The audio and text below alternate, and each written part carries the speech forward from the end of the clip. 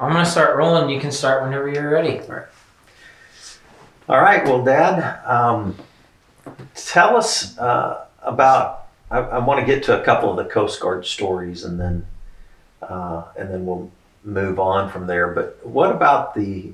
I've heard you tell the story about the gal that you in the West Indies, Miss West Indies, 1955. Tell us about that story. Well, that was on the ship that I was on, the Coast Guard cutter Aurora.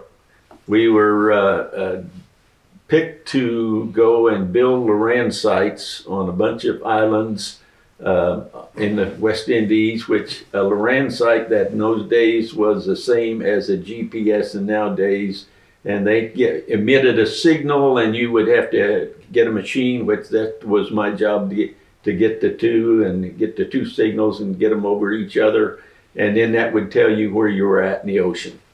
And we went down to an island that's off the coast of Trinidad called Tobago, which was called at that time the Jewel of the Caribbean. And I was selected to go off the ship and help these officers that were in charge of the construction of the Loran site, which was just a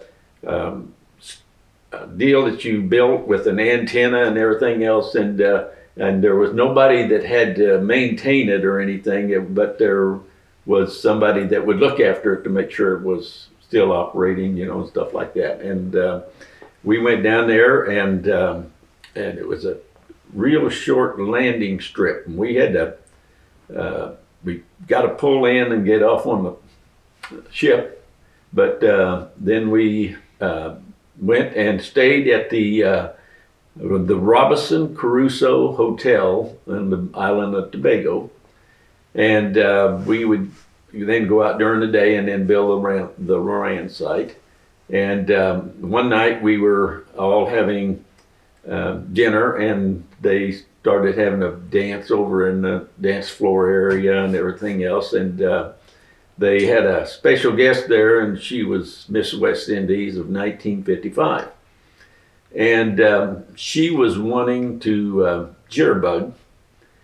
And in those days I knew a little bit about jitterbugging, and I wasn't a great jitterbugger, but I could jitterbug. You knew how to do it. I knew how to do it. And and nobody in there knew except, and then I raised my hand.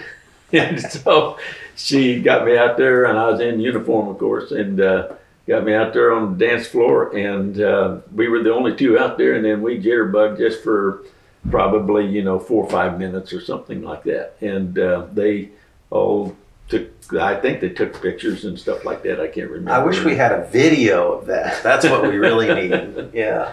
But then after that night, well, then we ended up, I didn't see her again. She left, and but that was the first thing I did. That's awesome.